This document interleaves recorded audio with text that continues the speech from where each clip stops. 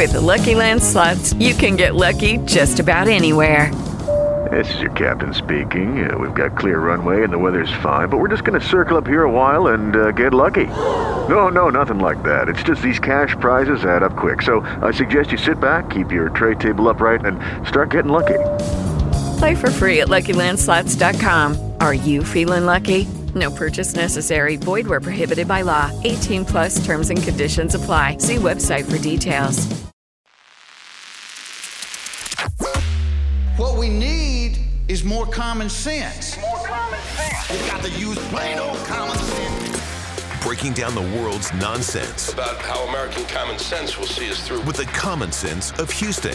I'm just pro common sense. For Houston, from Houston.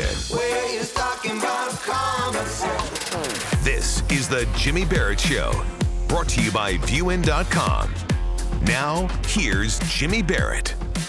It is 3:06 now. Hey, welcome. Happy New Year. Happy New Year. Welcome to 2020. As we do our first live show of the brand new decade. Is it the new decade? We were having this conversation earlier today about, about years that end in zero. And that it really don't really start the new decade until you hit one. So it would be 2021. I really don't care. To me, it's a new decade. The 10s are gone. We're into the 20s now. And we celebrated like we like to do in Texas. Lots of fireworks. Good Lord. It was a seemingly a record-breaker night in my neighborhood. I don't know what was going on in your neighborhood, but it was like World War III here. There were missiles flying. Pew! Pew! They were flying everywhere. Boom, boom, boom, boom. Dogs scared to death. Scared to death. My wife saw a great posting from somebody who lives in our neighborhood. It's kind of like a true confession. She's lived here for a little while. When she moved here, she didn't have kids or pets. And she said, before I had kids and pets, I'd be one of those people knocking out the New Year's Eve fireworks for hours on end, having a good old time, making all kinds of noise. Never thought a thing of it. And now that I have children and I have pets, and I see how scared they are, I really wish I hadn't done that. So for anybody whose evening I disturbed back in the day, I apologize. I apologize for having done that. I don't mind the fireworks. It's the starting at 6:30 and going till 12:30 in the morning. 6 hours worth. How many fireworks did you all buy? They're not cheap, right?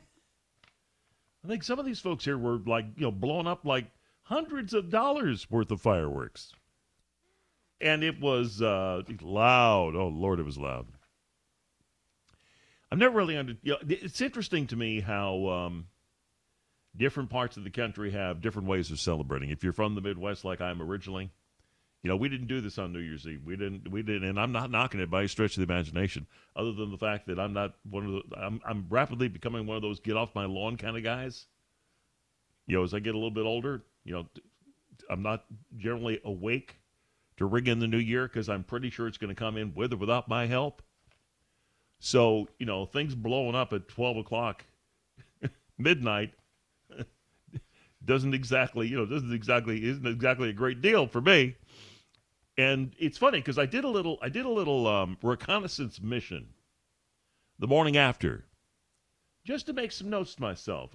I wonder which houses were the ones that were setting the sky on fire. I wonder which houses were the ones creating all that noise. And you could tell because those houses had a debris field in the driveway, in the street in front of their house, within a couple of doors down.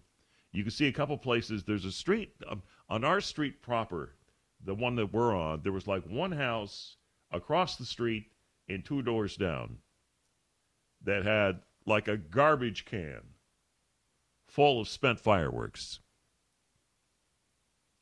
And you could barely see the cement on their driveway because it was just covered with plastic and the remnants of the ordinance, as I like to call it. That's what's left of the ordinance. It sounded like the Civil War. It might as well look like it, I guess. And then I thought, well, I know there's a lot more activity going on the street behind us. So I went walking with the dog, who was nervous as a cat on a hot tin roof morning after all these fireworks.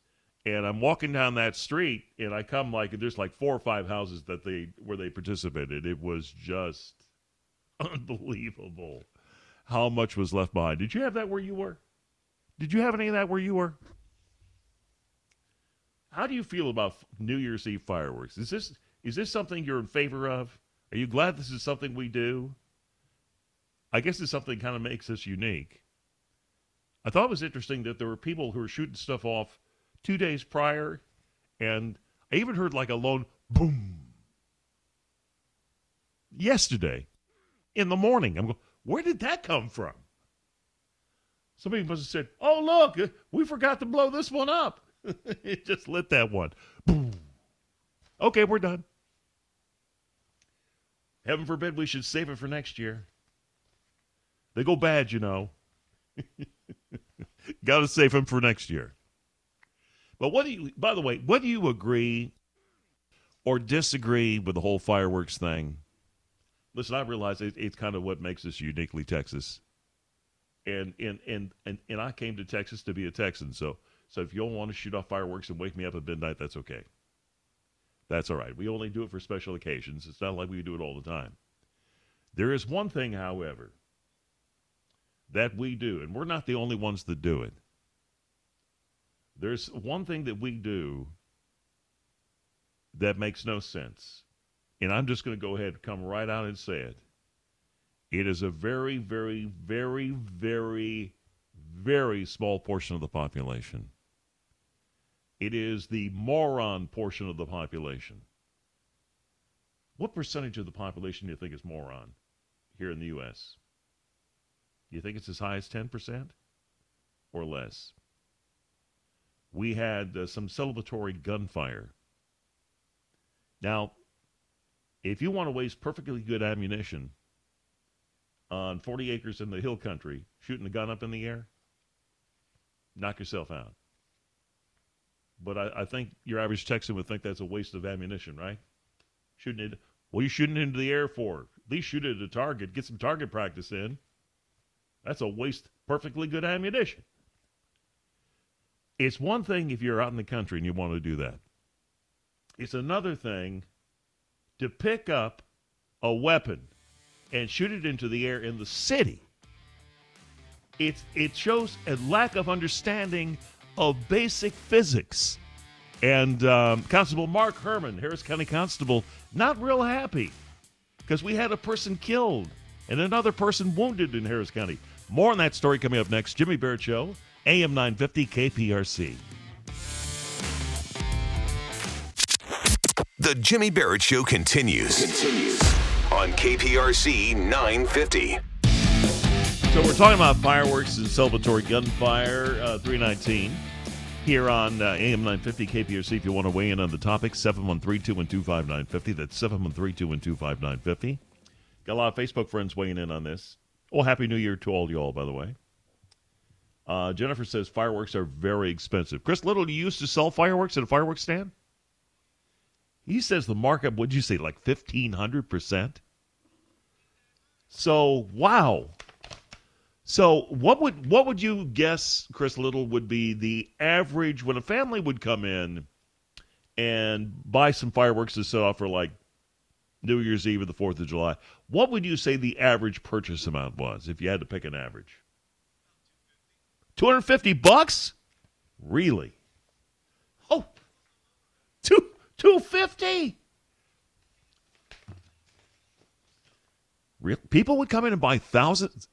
You're blowing up money. It's like, hey, here's a $100 bill. Set that on fire. See which lasts longer. You know what's interesting about that, though? Because I got, as I oftentimes do, I got curious about this, so I found a story. Of course, this is based on the 4th of July. that talks about it's data put together by the U.S. Trade Census of how much different states' residents spend per capita on fireworks. Missouri was far and away number one. They spent $42.3 million in 2018 on fireworks. That's an average of $6.94 per person. So I'm thinking, we got to be way up there, right? Turned out we weren't. In Texas, hang on, let me get to it. Texas, total imports 17,158,599, but per capita it was only 61 cents per capita. So I'm guessing it's, I think part of that might be, again, we are a transient state. We have a lot of folks who come in from other parts of the country to call Texas home, and they don't have a tradition of doing fireworks for Christmas outside of maybe going to watch what sort of a display a big city might have. They don't do their own, so they're not the ones that are out there spending the hundreds or maybe $1,000 on fireworks. Can I get sparklers? I remember sparklers when I was a kid. Did you do sparklers? Sparklers got outlawed in a lot of places. They're the I'm trying to think, how do you describe for somebody who's never seen a sparkler? I'm talking about the old, like the metal rod, and on the metal rod it had a coating, and you would light the end of it on fire, and it would, and it would just kind of, yay, make a little light. You'd write words in the dark, and you'd let it get down right to the point where it's about ready to burn your finger off, and then you drop it, and then somebody who's out there barefoot steps on it, which I guess is the reason why they banned them in so many places, is improper usage or lack of parental supervision means that kids would get burned, and they end up in the emergency room. And, well, these are dangerous. Do you know how hot a sparkler gets? It gets to like 10 billion degrees. Well, not 10 billion degrees, but it does get hot. It gets hot enough to burn you. Man, I think when I was a little kid, 4th of July, we would have the most politically incorrect way of celebrating the holiday. We'd have our own. We'd have sparklers. We'd have what's the name of those, like, little worm things? You light them and they kind of they look like a snake kind of a thing, and then they kind of dissolve into nothing. And noisemakers and bottle rockets. I think bottle rockets were one of the first things that end up getting banned. Because of their inherent danger. You'll put somebody's eye out with that thing. And we used to do all that kind of stuff. And the old man would set up a grill, charcoal grill in the backyard that probably got started not with lighter fluid, but with gasoline. Throw the match on from about 5 feet away. It would send up a big old plume of flame up into the sky, and if you're standing too close, your eyebrows were gone. Oh, nobody would ever call the cops back then. That'd be child abuse now, wouldn't it? Gosh, yeah, man. I think of all the things my parents did. They in 2020 they'd be up on child abuse charges. I'm pretty sure. But the one thing they started to mention this. The one thing. We can have a debate about fireworks and how late you should be firing them off, and how you're scaring everybody's pets and traumatizing everybody's kids, and you're doing it at 1 o'clock in the morning. You all need to go to bed. We can have that conversation. But one thing I think is very easier to say to one another is picking up a gun and going outside in an urban environment, raising your gun to the sky and firing it into the sky is not a good idea. 61-year-old Houston area woman is dead because a bullet just randomly came out of the sky, hit her in the neck, and killed her. Another guy got wounded. He ended up with a bullet wound in the wrist. Near as they can tell, weapon was not fired from any close proximity. Here is Harris County Constable Mark Herman. This happened on New Year's Eve. Here we are, New Year's Day. We have a family waking up this morning without the matriarch of their family. A little bit after midnight last night, the family stepped out to celebrate. And I think a few minutes after being outside, 61-year-old female was struck in the neck by what we feel is celebratory gunfire. There was nothing on the location or on the street that indicated anyone out there was shooting weapons. And we have a family in mourning this morning. At the end of the day, we have people out there making bad choices. You try to educate folks as much as you can, and they still make these bad choices, if in fact this was celebratory gunfire. It's more than a bad choice. It's moronic. It's stupid. It is absolutely stupid. Like I said, what percentage of the population is morons? By the way, my listeners agree probably about 10% is a good guess. 1 out of every 10 would be a moron. It's a handful of people who do this. And maybe they come from a culture where that's relatively normal. I don't know. Could be. But it's not normal here. You can't take a gun in a metro area with 6.5 million people, in a relatively population-dense area, put your gun up, shoot it, and assume that that bullet is going to land somewhere where it's not going to hurt something or somebody. Quite the opposite. Near as they can tell, by the way, the weapon was not fired from anywhere close to where it ultimately ended up landing. I mean, this thing could have traveled several miles. Trying to figure out, they've got the bullet itself, so maybe they can get something from that if they find a suspect and make an arrest, and they have a weapon that they can do a ballistics test on, then maybe they can prove that was the person who fired off the celebratory gunfire. But it is extremely rare, incredibly rare, that they ever forgot who actually did this. Chances of them finding the person responsible, slim and none, quite honestly. So family loses 61-year-old member of their family, and the likelihood of them being to figure out who's responsible for that, very, very slim. 328, here's my number if you want to call on in, 713-212-5950.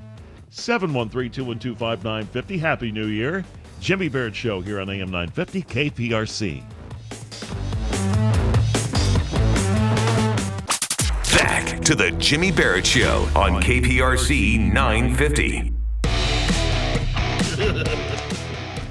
don't know if this woman's a moron or not. It might be a drug. She might be a drug-induced moron. I mean, there's natural morons, and then there's drug-induced morons. Or alcohol-induced morons. Can you drink yourself stupid? I'm pretty sure you can. Can you use drugs to the point of stupidity? Yeah, I think you could do that too. A Kentucky woman failed her drug test. Well, she knew she would. She's 40 years old. She's on probation. Part of her probation agreement is that she has to stay off the meth, which evidently she's having a hard time doing. So she knew she had to go in for her probation visit, and she knew that as part of that probation visit, she was going to have to submit a urine sample and have the drug test. We need to know if you're on the meth. So she goes in. She gives them the urine sample. And they test the urine sample. Excuse me, Miss Miller. Is there a reason why you have an unusually high level of HeartGard? You don't have heartworm, do you? There seems to be some flea and tick residue here. Yeah, she took in the dog's urine.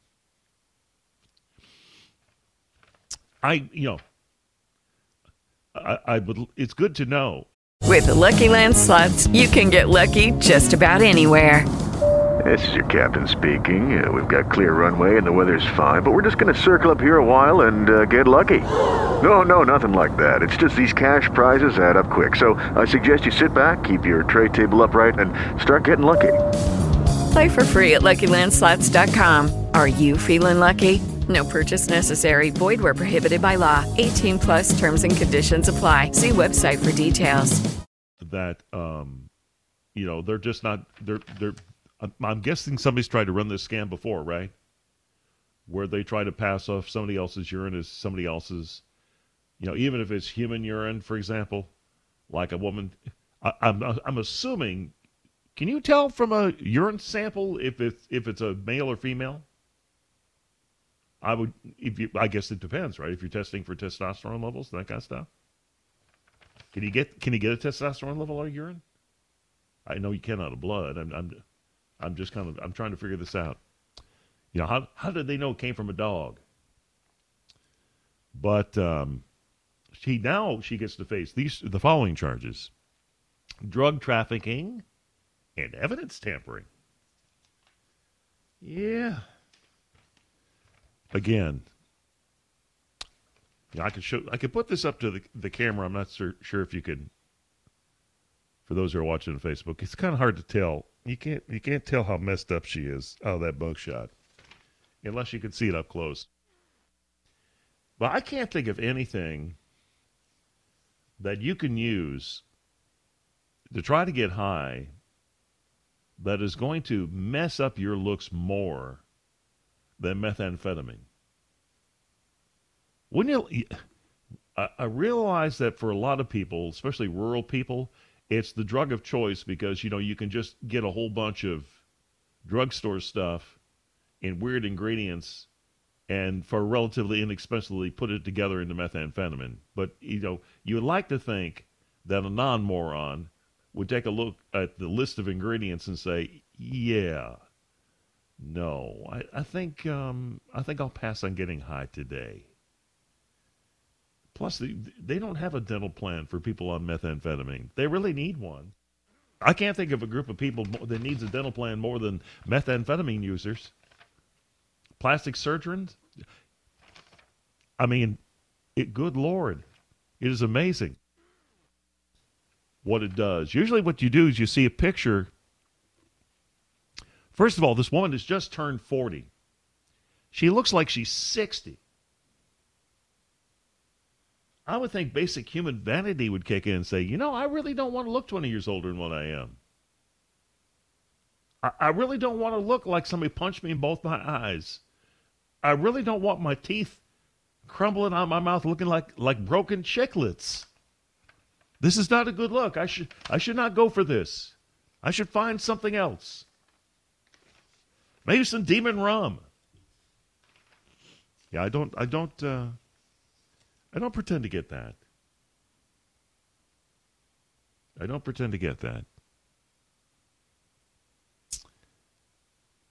Did you see that, speaking of drugs, Nick Gordon has died. Now, for those who are saying, hang on, where do I know that name from? Nick Gordon, where do I know that name from? Do you remember how Whitney Houston died? In the bathtub. Drug overdose. Under, I think, what people thought at the time were kind of suspicious circumstances.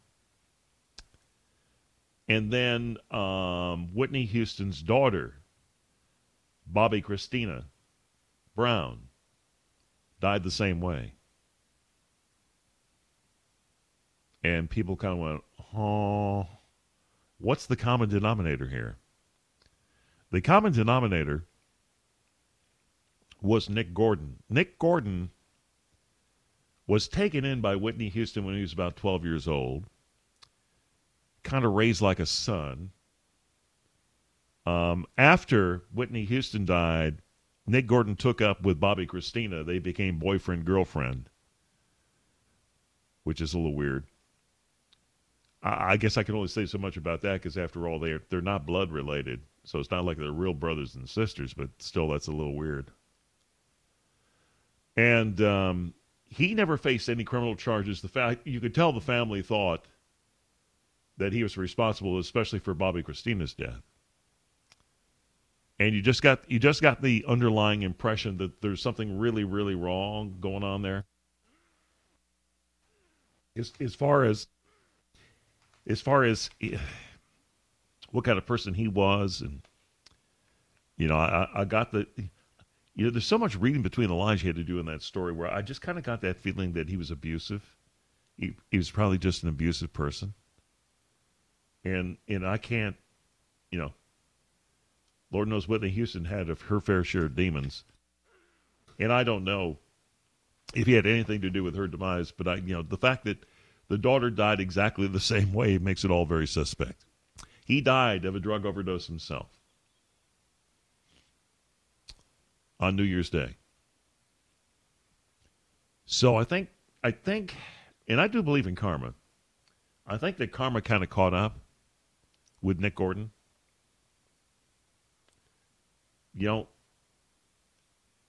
I'm so grateful that I am not a drug-addicted individual. I drink a little too much wine sometimes. But I thank the good Lord I had enough sense not to get involved with any of these really, really hard drugs. Because if you're the kind of person who loses a mother figure to a drug overdose, a girlfriend / fiancé to a drug overdose, and then you yourself die of a drug overdose, you would think the other two events would be enough to scare you straight, right?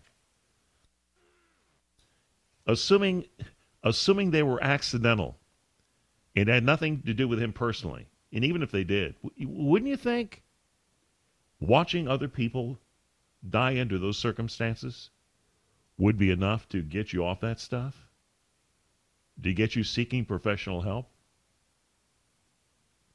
Addiction is a powerful, powerful thing. I saw a story today, and I had such mixed emotions about talking about it, because on one hand, it's a bit of a redemption story, but on the other hand, you've probably heard this story. There's this thing going on, like the 2020 Tip Challenge. You heard this?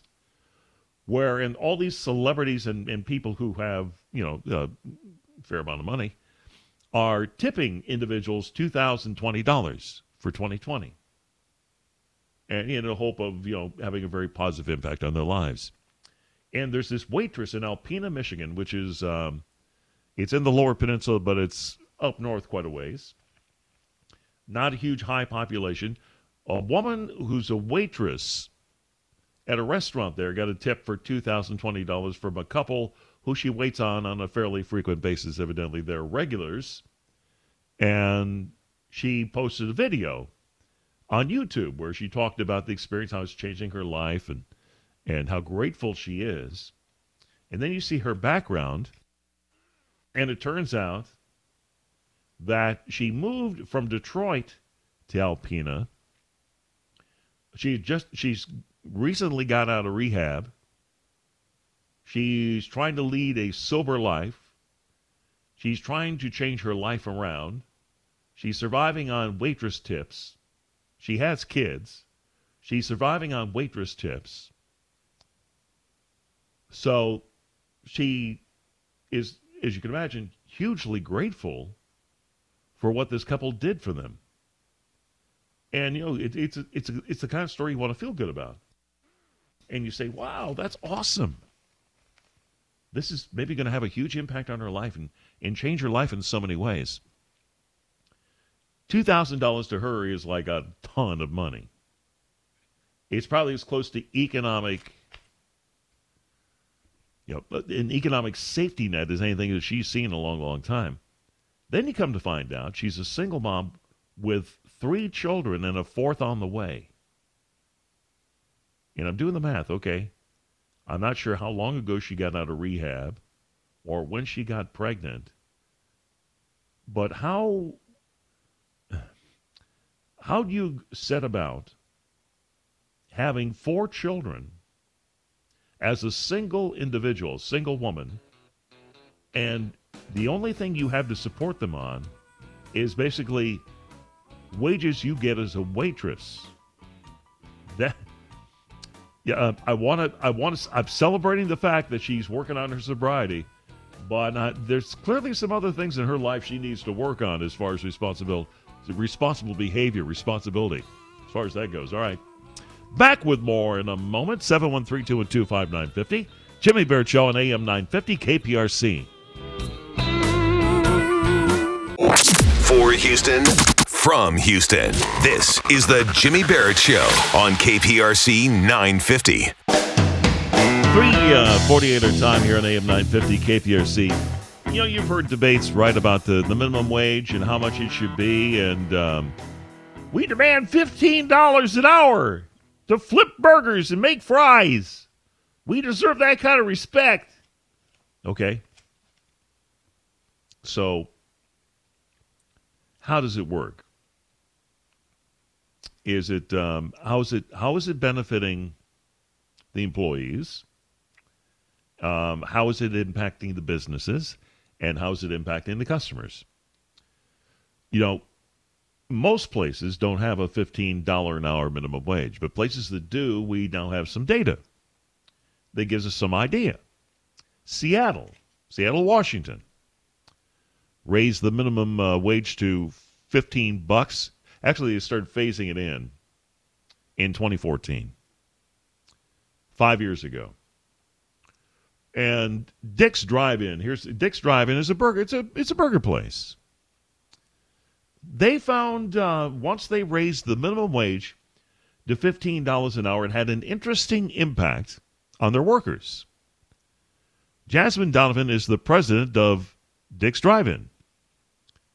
Jasmine said, quote, "We thought with higher wages it would be easier to get people to take more hours, but it's been the opposite." Interesting. So in her case, people who work at her drive-in evidently were relatively happy with the amount of money they were bringing home.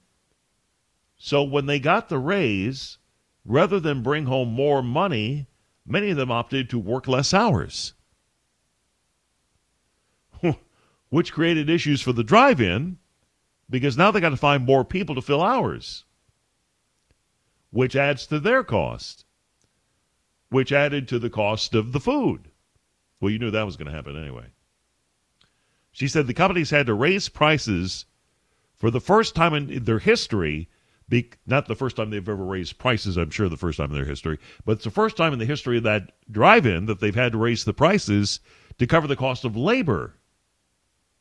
In the past, it was always the cost of food that drove the price hikes on the menu. Now it's the price of labor. Again, they've had to hire more people in order to be able to fill the same amount of hours. Seattle's law gradually increases its minimum wage to $15 an hour by 2021, so they're not quite there yet. They started at just over $9 an hour in 2014. The federal law is currently $7.25 an hour, and it has not been increased in over 10 years. But I find that very interesting.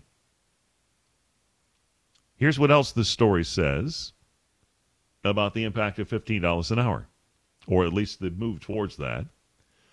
Overall implications for businesses and workers alike have been nuanced. While there are some benefits for workers who saw higher pay, others have seen fewer hours.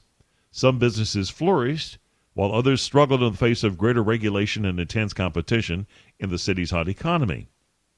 Studies of the effect of the Seattle wage hike have had different findings.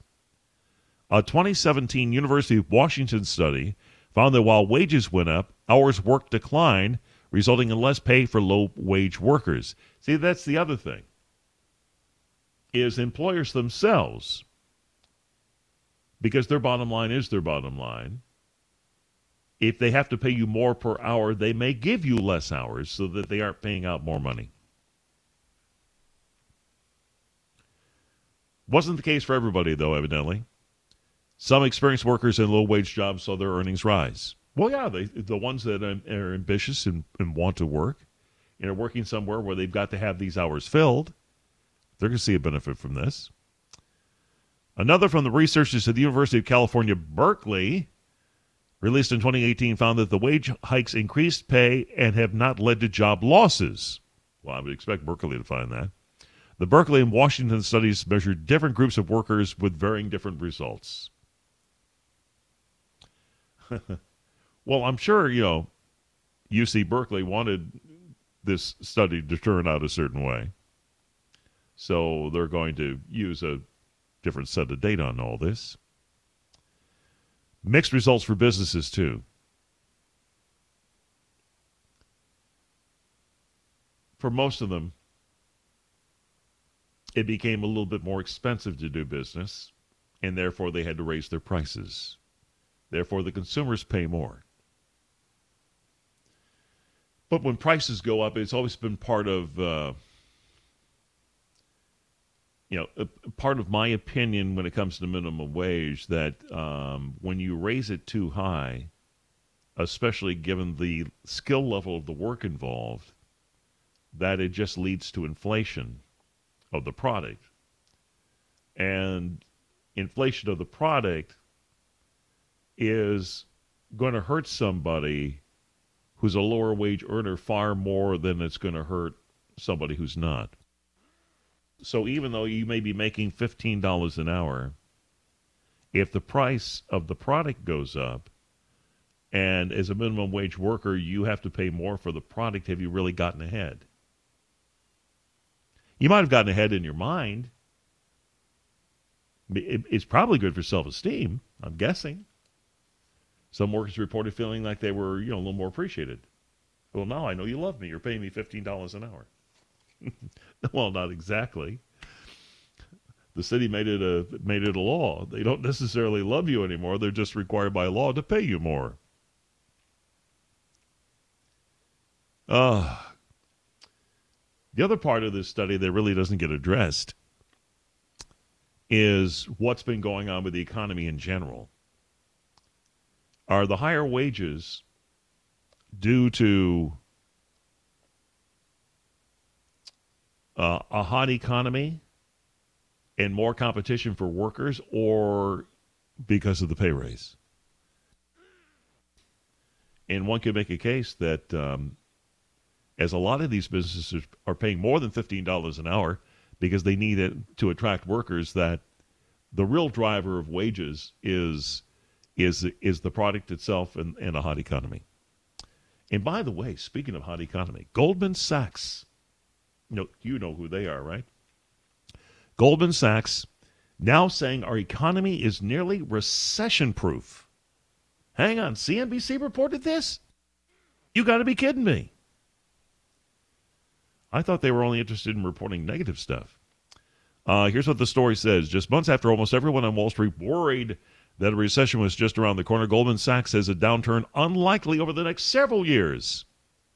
In fact, Goldman Sachs economists stopped just short of saying that the U.S. economy is recession-proof. An analysis Goldman conducted of the current potential risks to growth show that they are mostly muted. The report found that the pillars of the Great Moderation that began in the 1980s, low levels of volatility marked by sustainable growth, and muted inflation interrupted only by the financial crisis more than a decade ago, are still standing. It says investors could be excused for getting a little nervous over such calls, as optimism also was heavy in late 2007, just as the economy was going to enter one of the worst of the financial crisis. Overall, the changes underlying the Great Moderation appear intact, and we see the economy as structurally less recession-prone today. That sounds like economist talk. They said while new risks could emerge, none of the main sources of recent recessions, oil shocks, inflationary overheating, and financial imbalances seem too concerning for now. As a result, the prospects for a soft landing look better than widely thought. How about that? So you read between the lines a little bit, and they're basically saying the economy is in good shape, and we don't. With the Lucky Land Slots, you can get lucky just about anywhere. This is your captain speaking. We've got clear runway and the weather's fine, but we're just going to circle up here a while and get lucky. No, nothing like that. It's just these cash prizes add up quick. So I suggest you sit back, keep your tray table upright, and start getting lucky. Play for free at LuckyLandSlots.com. Are you feeling lucky? No purchase necessary. Void where prohibited by law. 18 plus terms and conditions apply. See website for details. We think it's about as close to recession-proof as you can get, at least for the next couple of years. That's got to be driving some people crazy in the mainstream. Got to be driving them crazy. They are counting on a bad economy. Impeachment and a bad economy are the two things they are really counting on for 2020. And at least one of those things doesn't look like it's going to happen. And you know what? I'm not so sure the other thing's going to happen either. The whole impeachment thing. We'll have more on that coming up in hour number 2. Stand by for more Jimmy Barrett Show. AM 950 KPRC.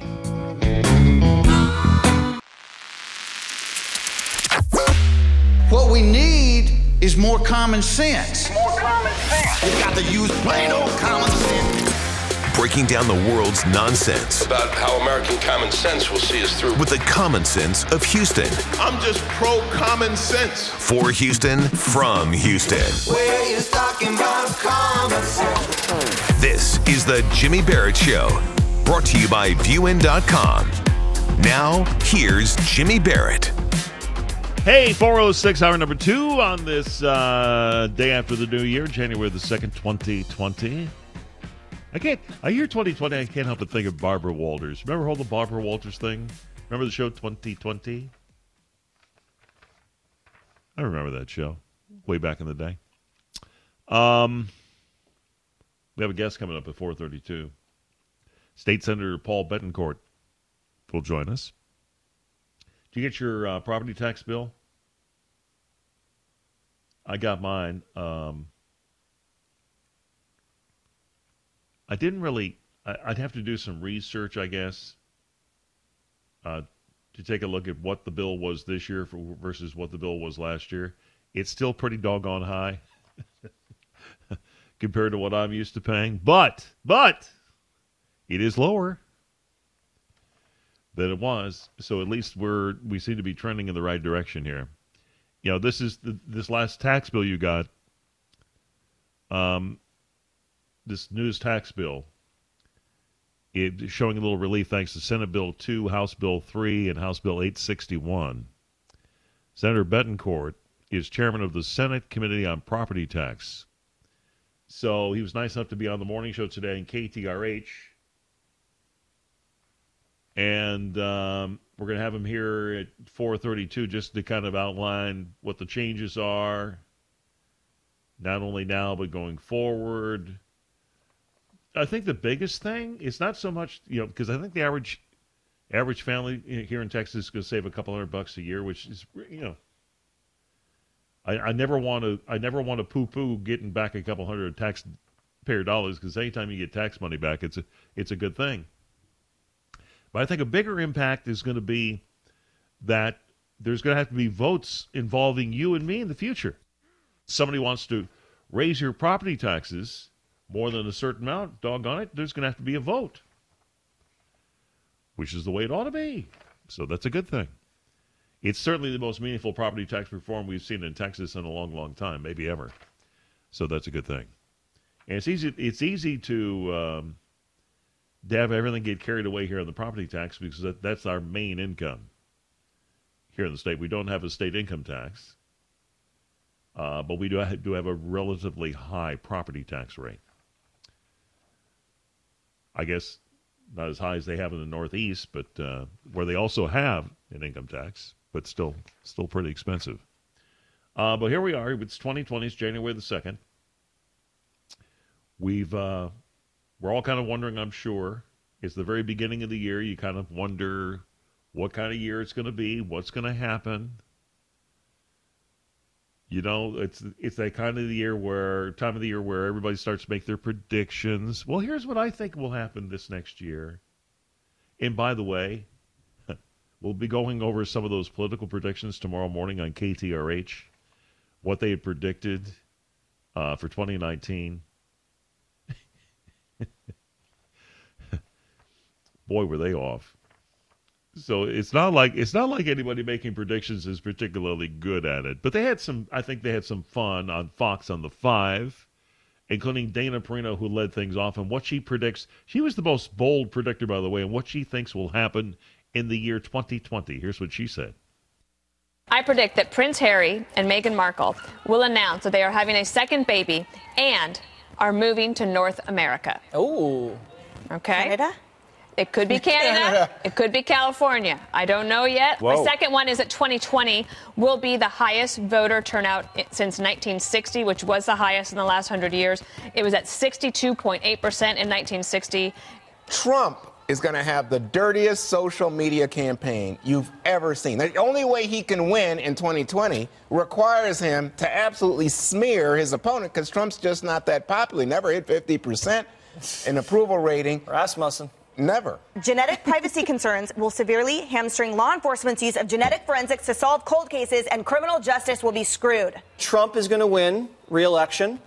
I'm also predicting Juan will apologize to me for being so wrong on so many things. Not going to happen. And Juan was wrong, by the way. Rasmussen, he did. You hear Rasmussen. He hit 50% on Rasmussen. His numbers are better than Obama's was. Certainly every bit as good. You know, they try to make it sound like he is unpopular. Unpopular compared to who? Not unpopular compared to his predecessor, just unpopular with a different set of people. Yes, he's unpopular with liberals. Certainly he is. Just like Obama was unpopular with conservatives. I mean, you know, come on. That's how it works in politics. One side likes you, the other side doesn't. You know, your problem is not when one side likes you and the other side doesn't. Your problem is when neither side likes you. Then you've really got a problem. Trying to think if there's something that's kind of like on my prediction radar. I've been thinking a lot about the whole Senate impeachment thing. I'm about 50-50. I'm a coin flip right now over whether there is going to be any sort of a trial in the Senate. I'm a coin flip on that one. Because I think it's in the best interest of Democrats for there not to be a trial. The reason why Nancy Pelosi has not sent over the articles of impeachment is she knows that it's very dangerous for them to have a trial. Unless they can conjure up some new evidence and force Mitch McConnell, because he does have a tendency to cave sometimes, force Mitch McConnell to allow witnesses with new testimony, then there's no point in having it. For Democrats, there's no point in having a trial. None whatsoever. More coming up. Some more thoughts on that. Rudy Giuliani, by the way, he made an offer yesterday. Interesting offer that he made. We'll share that with you as well. More audio coming up. Here's the number if you want to participate. Or if you want to make a prediction. I'll take your prediction. 713-212-5950. 713-212-5950. Back in a moment. Jimmy Barrett Show. AM 950 KPRC. Read about it later? How about we talk about it now? The Jimmy Barrett Show continues on KPRC 950. State Senator Paul Betancourt coming up here at 4:32 about lowering your property tax bill. You know what drives me crazy about that? Is all the big bills that come due at the end of the year, my HOA bill, property tax bill, car insurance bill. It's like all, you're paying for Christmas then of all these annual premiums, they all come due around the same time. Driving me crazy. All right, let's get back on the prediction train. I was saying I think it's a coin flip. I'm about ready to predict there will be no Senate trial. Because it's better off for the Democrats, I think, at this point, if it isn't. It's better off if they can portray this as, well, we impeached him, and we couldn't get the Senate to do the right thing, so it's on them. And we'll keep gathering evidence, and we'll impeach him again. I think that's what they would consider to be in their own best interest. Rudy Giuliani, on the other hand, he would love there to be a Senate trial. He would love to testify, and he would love to do more than just testify. He'd like to try the case. Here's Rudy.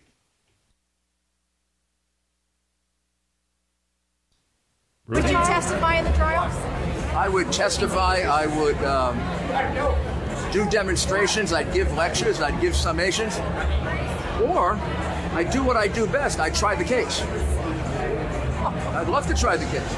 Would you be going back to Ukraine? Are you going to? Or are you telling us you would try the case? Well, I don't know if anybody would have the courage to give me the case. But if you give me the case, I will prosecute it as a racketeering case, which I kind of invented anyway. So it's been 30 years ago, but let's see if I can still do it. Yeah. Hey, it's been over 30 years, but I'll take a pass at it. I don't think they want Rudy Giuliani trying the case. Be a little shocked if they did anyway.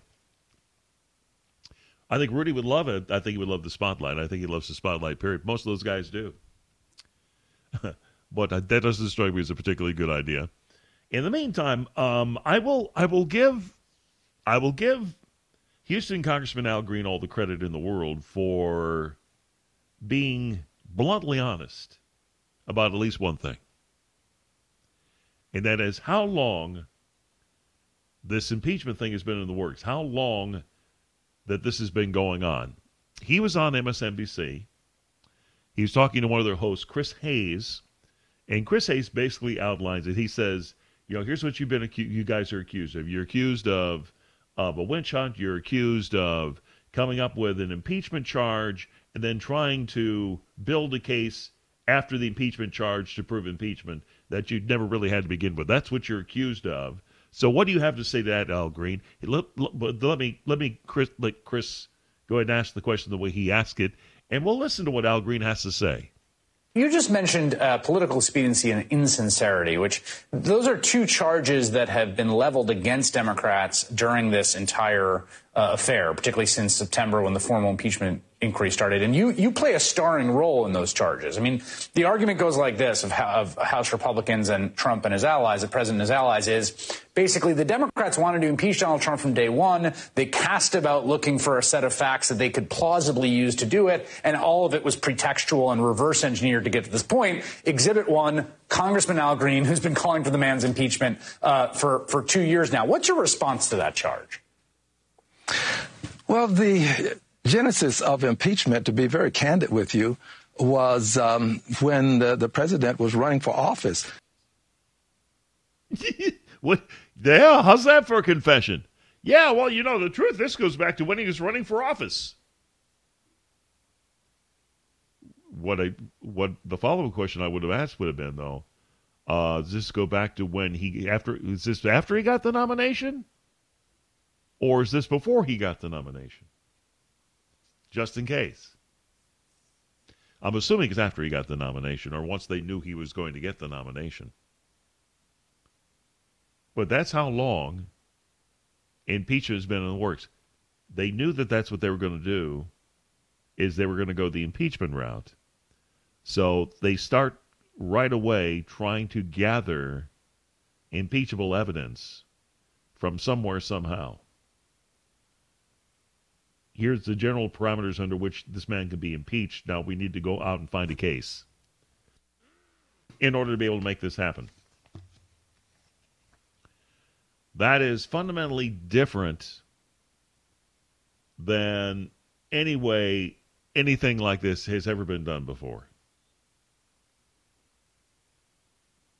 Any other president who's faced impeachment faced specific charges based on actual behavior after they had already engaged in that behavior.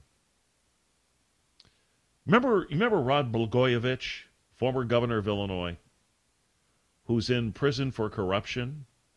And maybe he said this because maybe he's hoping that he can get a pardon from the President of the United States. But Blagojevich, I'm not even sure under what context they had. Well, I guess they asked him because of his background, was asked what he thought of the impeachment of President Trump. And he basically said that this group of Democrats would have impeached Abraham Lincoln under the same circumstances. They would have impeached Abraham Lincoln because he's a Republican and they don't like him. And I guess, truth be told, when it comes to history, I'm surprised they didn't try. Democrats didn't try to impeach him after the Emancipation Proclamation. There was nobody more opposed, historically speaking, there was nobody more opposed than Northern Democrats to the Emancipation Proclamation.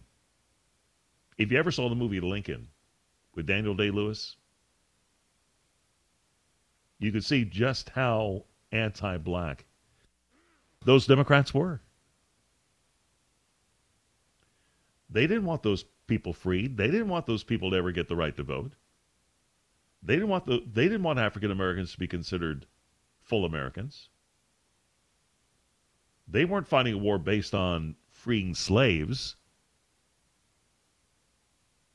Not at all. They would have been much happier keeping the country together and keeping slavery intact.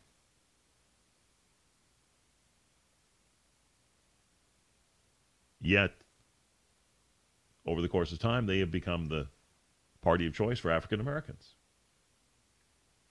who probably, in fairness, they don't spend a lot of time talking about that in school. They talk about Abraham Lincoln freeing the slaves in the Emancipation Proclamation, but they don't talk about the opposition in very specific terms. I know I never learned that. And I was in school a long time ago when they actually tried to teach history. They never talked about that aspect of it. They kept it real simple. Yes, Emancipation Proclamation, Abraham Lincoln freed the slaves. Boop. That's about as in-depth as they ever got with any of that, even when I was in school. I'm sure they spend even less time dealing with that now. How much time do you suppose the average school kid spends learning about the Civil War? Not a whole heck of a lot, I'm not guessing. Not a whole heck of a lot. All right, little bit of a Christmas present, I guess, and that is a slightly lower property tax bill. And maybe some more measures coming out in the future. State Senator Paul Bettencourt, he's the guy that led the charge on property tax reform. He's going to be joining us coming up here at 4:32, and we'll talk a little bit about it, not just about how much money your average Texan is going to see on a lower property tax bill, how many. I think it's like $200 to $300 on average. Of course, it all depends on how big your property tax bill was to begin with, but there is some genuine relief there and some rules changes that will make it tougher in the future for you to have to pay more. Back with more in a moment with Senator Bettencourt here on AM 950 KPRC and the Jimmy Barrett Show. The Jimmy Barrett Show continues on KPRC 950. It's 4:32 now here at AM 950 KPRC. A little present from the state of Texas. Yep, they're going to give you some of your tax money back. I know, that hardly ever happens. The government gives you tax money back, but this year you're getting some money back in the form of a lower property tax bill. Did you open up your tax bill? Did you notice this?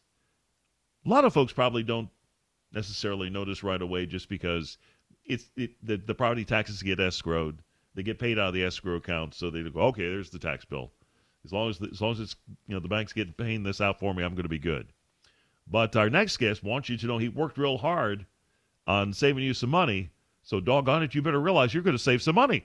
State Senator Paul Bettencourt joins us. What's the average, Senator Bettencourt? Well, Jimmy, it's about $250 actually for the average home down in Houston. When you look at what's coming back to you on your tax bill. And you mentioned it, and you're right. All you got to do is flip over the backside, and you can. With Lucky Land Slots, you can get lucky just about anywhere. Dearly beloved, we are gathered here today to... Has anyone seen the bride and groom? Sorry, we're here. We were getting lucky in the limo and we lost track of time. No, Lucky Land Casino, with cash prizes that add up quicker than a guest registry. In that case, I pronounce you lucky. Play for free at LuckyLandSlots.com. Daily bonuses are waiting. No purchase necessary. Void where prohibited by law. 18+. Terms and conditions apply. See website for details. You can see there's a reduction in the property tax rate for school districts, and that's just the first of what will be hopefully many, that as values go up, the taxing units will have to start dropping their tax rates, because that's really been what's been driving people out of their homes or their businesses, is as property values increased, tax rates never came down, and people were getting taxed out of their home or their business. How much pushback did you all get from school systems and from city government on these kinds of proposals? I'm guessing. I tell you that, Jimmy, the pushback was astounding from the Texas Association of Counties and the Texas Municipal League. I've been trying to do this for 4 years. Lieutenant Governor Patrick's been on this, too, and this is the first time in 38 years that the rollback rate, the rate at which last year's taxes triggers an election, has been changed literally since in almost 40 years. And the good news is that if they come back and want more like the county did this year, the new county judge, who is way out there on spending, in my opinion, basically tried to pop a 12% increase on the average home.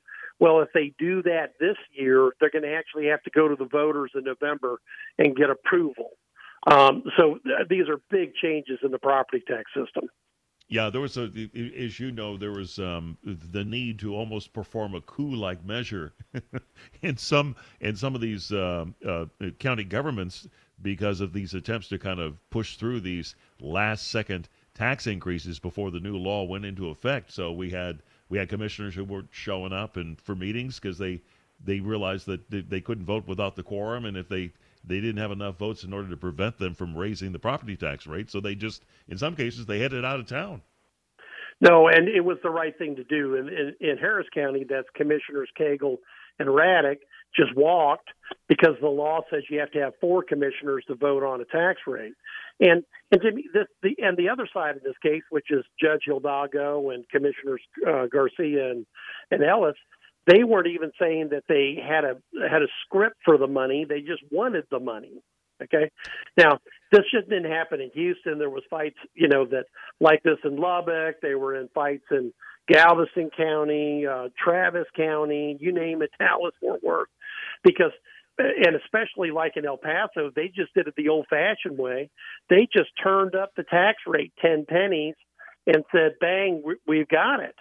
And really, it's important for taxpayers to know that when it happens next year or this year, that they'll actually get a chance to vote on in November. So they should be happy people were fighting for them.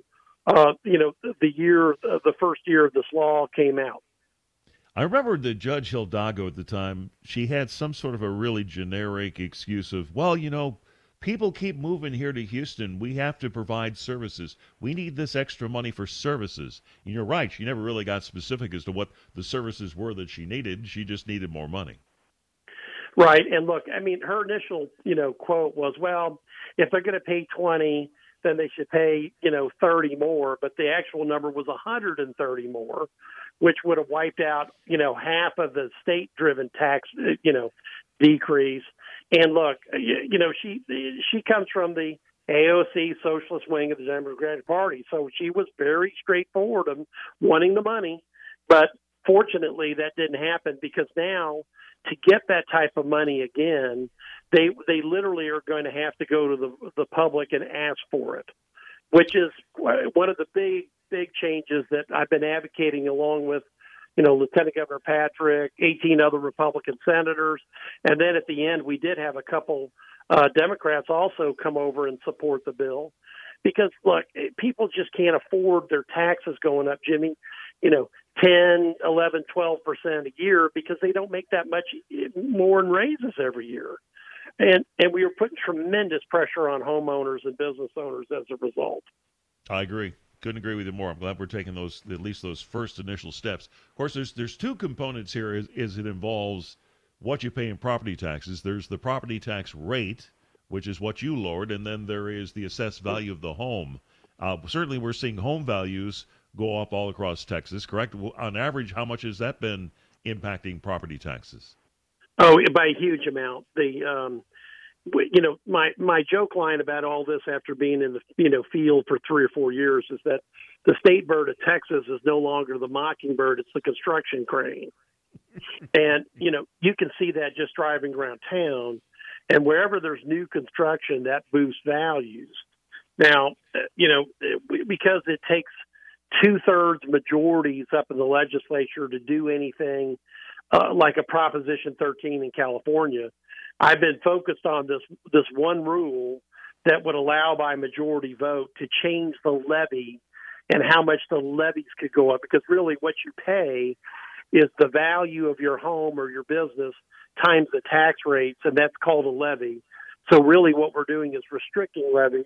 And I tell you, for school taxes, it's substantial, because this coming year, the local property taxpayers won't kick in more than 2.5% more than the state kicks in above that. And that's because we've been basically been balancing the state budget on Robinhood for a few billion a year, and we're finally recognizing that and pulling back from that, which is taking the pressure off of local property taxpayers too. Certainly, Senator, the lion's share of what we all pay in taxes are the school taxes. That's the biggest chunk. And for senior citizens who probably have not had a kid going to Texas public school in maybe 30 or 40 years, has there been any consideration about rolling back the school property tax rate for those seniors? Well, they do have a freeze right now, right, which is at least, gets them to neutral. Now, the problem with an over 65 homeowner is they could live in Northwest Harris County and have a MUD that taxes them at even a higher rate than the school district. And so when you look at this, there's about 500 taxing jurisdictions in Harris County alone that could do a tax. But the couple dozen school districts freeze it. There's a couple dozen cities that are doing that. I think Montgomery County also freezes their taxes at that point. But why it was important to do both, Jimmy, is here's why. Because if we just did school finance reform or did cities and counties and slowed them down, what happened would be the same thing that happened last decade when the taxes were brought down substantially, and then cities, counties, and special districts just absorbed the increases. They just, jumped in there and really took the money. So the fact that we're doing it at one time, both cities and county property tax relief, as well as school taxes, hadn't been done anywhere in the U.S. that we know. It took us 38 years to get it done right, but at least we did it at the right time, where we actually did school tax relief at the same time that the counties and cities were put under lower guidelines of increases. State legislature is obviously out. When is it you reconvene again? I'm still getting used to my Texas politics here. Well, Jimmy, the good news is we don't reconvene every year. I know. I love that. No, I do, because look, as a citizen legislator, I can go up there and fight off special interests. But if we were doing it every 24/7, there'd be no way to stop them. Well, they don't pay you enough to work 24/7. I can tell you that. Well, and there's only X number of conservatives either that are like the Texas Senate, that will stop big government growth anyway. So we're not back until 2021, but we did pass some other really interesting things that happened that have changed here in the last week or two. One of the better bills was Senate Bill 535, which was a reconfirmation that if that churches could decide whether to have concealed carry or open carry, and that made a huge difference up at the Texas Freeway Church up in White Settlement. Yeah, it did. It made a huge difference indeed. That guy's a hero for sure. Senator, I do appreciate your time as always. Thank you so much. You may not be paid to work 24/7, and you're not in session right now, but we sure appreciate you taking the time to talk to your constituents who listen to AM 950 KPRC. No, we appreciate it, Jimmy, because you hear the details of this on talk radio. Lucky Land Casino, asking people, what's the weirdest place you've gotten lucky? Lucky? In line at the deli, I guess? Aha, in my dentist's office. More than once, actually. Do I have to say? Yes, you do. In the car before my kids' PTA meeting. Really? Yes. Excuse me, what's the weirdest place you've gotten lucky? I never win and tell. Well, there you have it. You can get lucky anywhere, playing at LuckyLandSlots.com. Play for free right now. Are you feeling lucky? No purchase necessary. Void where prohibited by law. 18+. Terms and conditions apply. See website for details. You don't get to hear it anywhere else, so I appreciate the time. Glad to do it. Glad to have you on, sir. State Senator Paul Bettencourt joining us here on AM 950 KPRC. Back to the Jimmy Barrett Show on KPRC 950. Even when a hero stands up and saves a church full of people, there are still people on the left who will say how scary that is, that there are people going to church with weapons. USA Today published an opinion piece yesterday arguing that it's, quote, terrifying that some Texas churchgoers were armed when Jack Wilson jumped into action and killed that potential mass shooter before he could shoot anybody else. Jack Wilson is a firearms instructor. He does that for a living. He's a volunteer member of the church's security team. There's no reason to do anything but praise him for what he did. But Arizona Republic columnist Elvia Diaz says there's some problems with this situation. The piece is titled, "Armed, Even in Church, Texas Shooting is About a Lot More Than Jack Wilson's Heroism." Really? By the way, it was published with the disclaimer that it's the view of the authors and does not necessarily reflect USA Today's leadership. Diaz called Wilson a hero before claiming, unfortunately, the split-second heroism has been turned into a PR tool by gun advocates. PR tool. I think most of us have tried to point out the fact, and I think it's fairly indisputable, is it not, that him being there and being armed and taking out the shooter within 6 seconds of him firing shots saved a bunch of lives. How is that turning it into a PR event?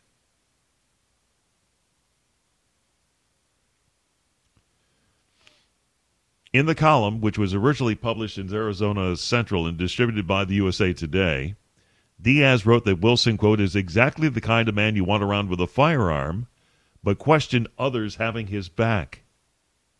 Saying, we know nothing about the at least 6 other parishioners who also appeared to draw their handgun, and that's terrifying. Terrifying how? Did they shoot other people? They were there to back up Mr. Wilson. As far as I know, none of them fired a shot. So we know from their actions that they weren't doing anybody any harm. Diaz admitted that Wilson saved lives with a single shot. And other gun-wielding. That's a loaded term, isn't it? Gun-wielding. Yeah, these people are all wielding their guns. Other gun-wielding parishioners were ready just in case he failed, but criticized why the churchgoers were armed in the first place. They're armed to protect themselves. Unbelievable. You can't make these people understand this. It is really simple. It is really easy. This is not rocket science. This is not complicated. But you cannot make somebody who believes in getting rid of guns, you cannot make them understand, even in the face of facts. Yeah, but Diaz says, have we really reached a point when each of us need to carry a firearm anywhere we go? Gun advocates certainly think so, Diaz says. Gun advocates didn't waste any time after the recent church incident to promote the idea of arming oneself. They're fighting back against those who had grabbed their guns, is what they're doing. So if they are searching for some sort of a PR moment, I think they're searching for a teachable moment here. Look, for all you people who want to outlaw guns, who want to take away the Second Amendment, do you see what happened here? Here's a guy, unstable guy, who's armed, who isn't going to follow laws, who is going in there, and he's going to shoot the place up. But we have people there to protect us. So unlike a lot of other churches who don't, we avoided mass killings. There are places now where, unfortunately, I think there is a general feeling that you're going to feel a lot safer if you are armed, or at least you know that there are people there who are. I think that Ms. Diaz would probably be shocked to know how many churches have some sort of security measures in place. It's not just this white settlement church. No. I can assure you there are churches here in the Houston area that have the same sort of plan. They're ready, just in case. Hoping they never have to institute it. Hoping that they never have to worry about somebody coming and trying to shoot up their church. But prepared just in case. Churches are targets right now. The controversial column concluded with Diaz declaring that the shooting, quote, isn't just about Jack Wilson's heroism, but how the church shooter obtained a gun in the first place. Media Research Center analyst Kristen Marsh wrote that Diaz turned the parishioners who heroically drew their weapons on the shooter into victims, or villains, I should say, with the op-ed. Diaz only would concede that the man who killed the shooter was a hero because he met her standards of someone who should own a gun. USA Today did not respond for a comment. Well, I don't think they have to. They make their comments by what editorials they decide to include and what editorials they don't. So if you want to know where the management at USA Today stands, you can probably look at that. The editorial page is a great place to hide. It's a great place for the Washington Post and for the New York Times. Every now and again, they'll throw in a conservative viewpoint there just for the appearance of fairness. But generally speaking, they're going to publish the kind of editorials that they want to publish that they feel reflect their point of view. Same thing at the Cron. Same thing at what's left of papers all across America. CNN is trying to, this is the last story of the day here. I'll see if maybe we have some more to report on this tomorrow morning on News Radio 740 KTRH.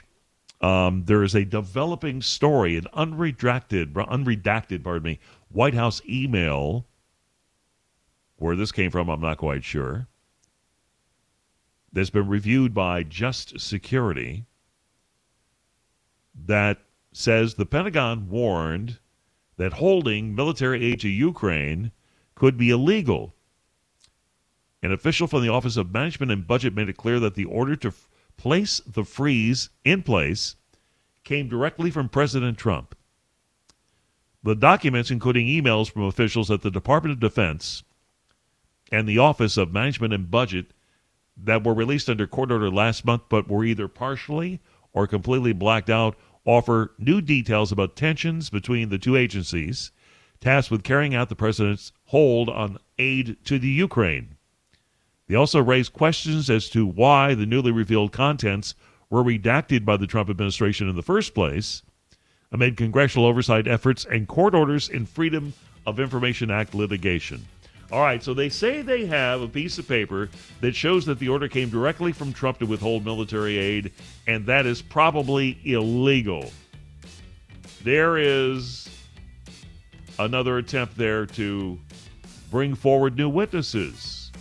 Okay. We'll see what tomorrow brings in all this.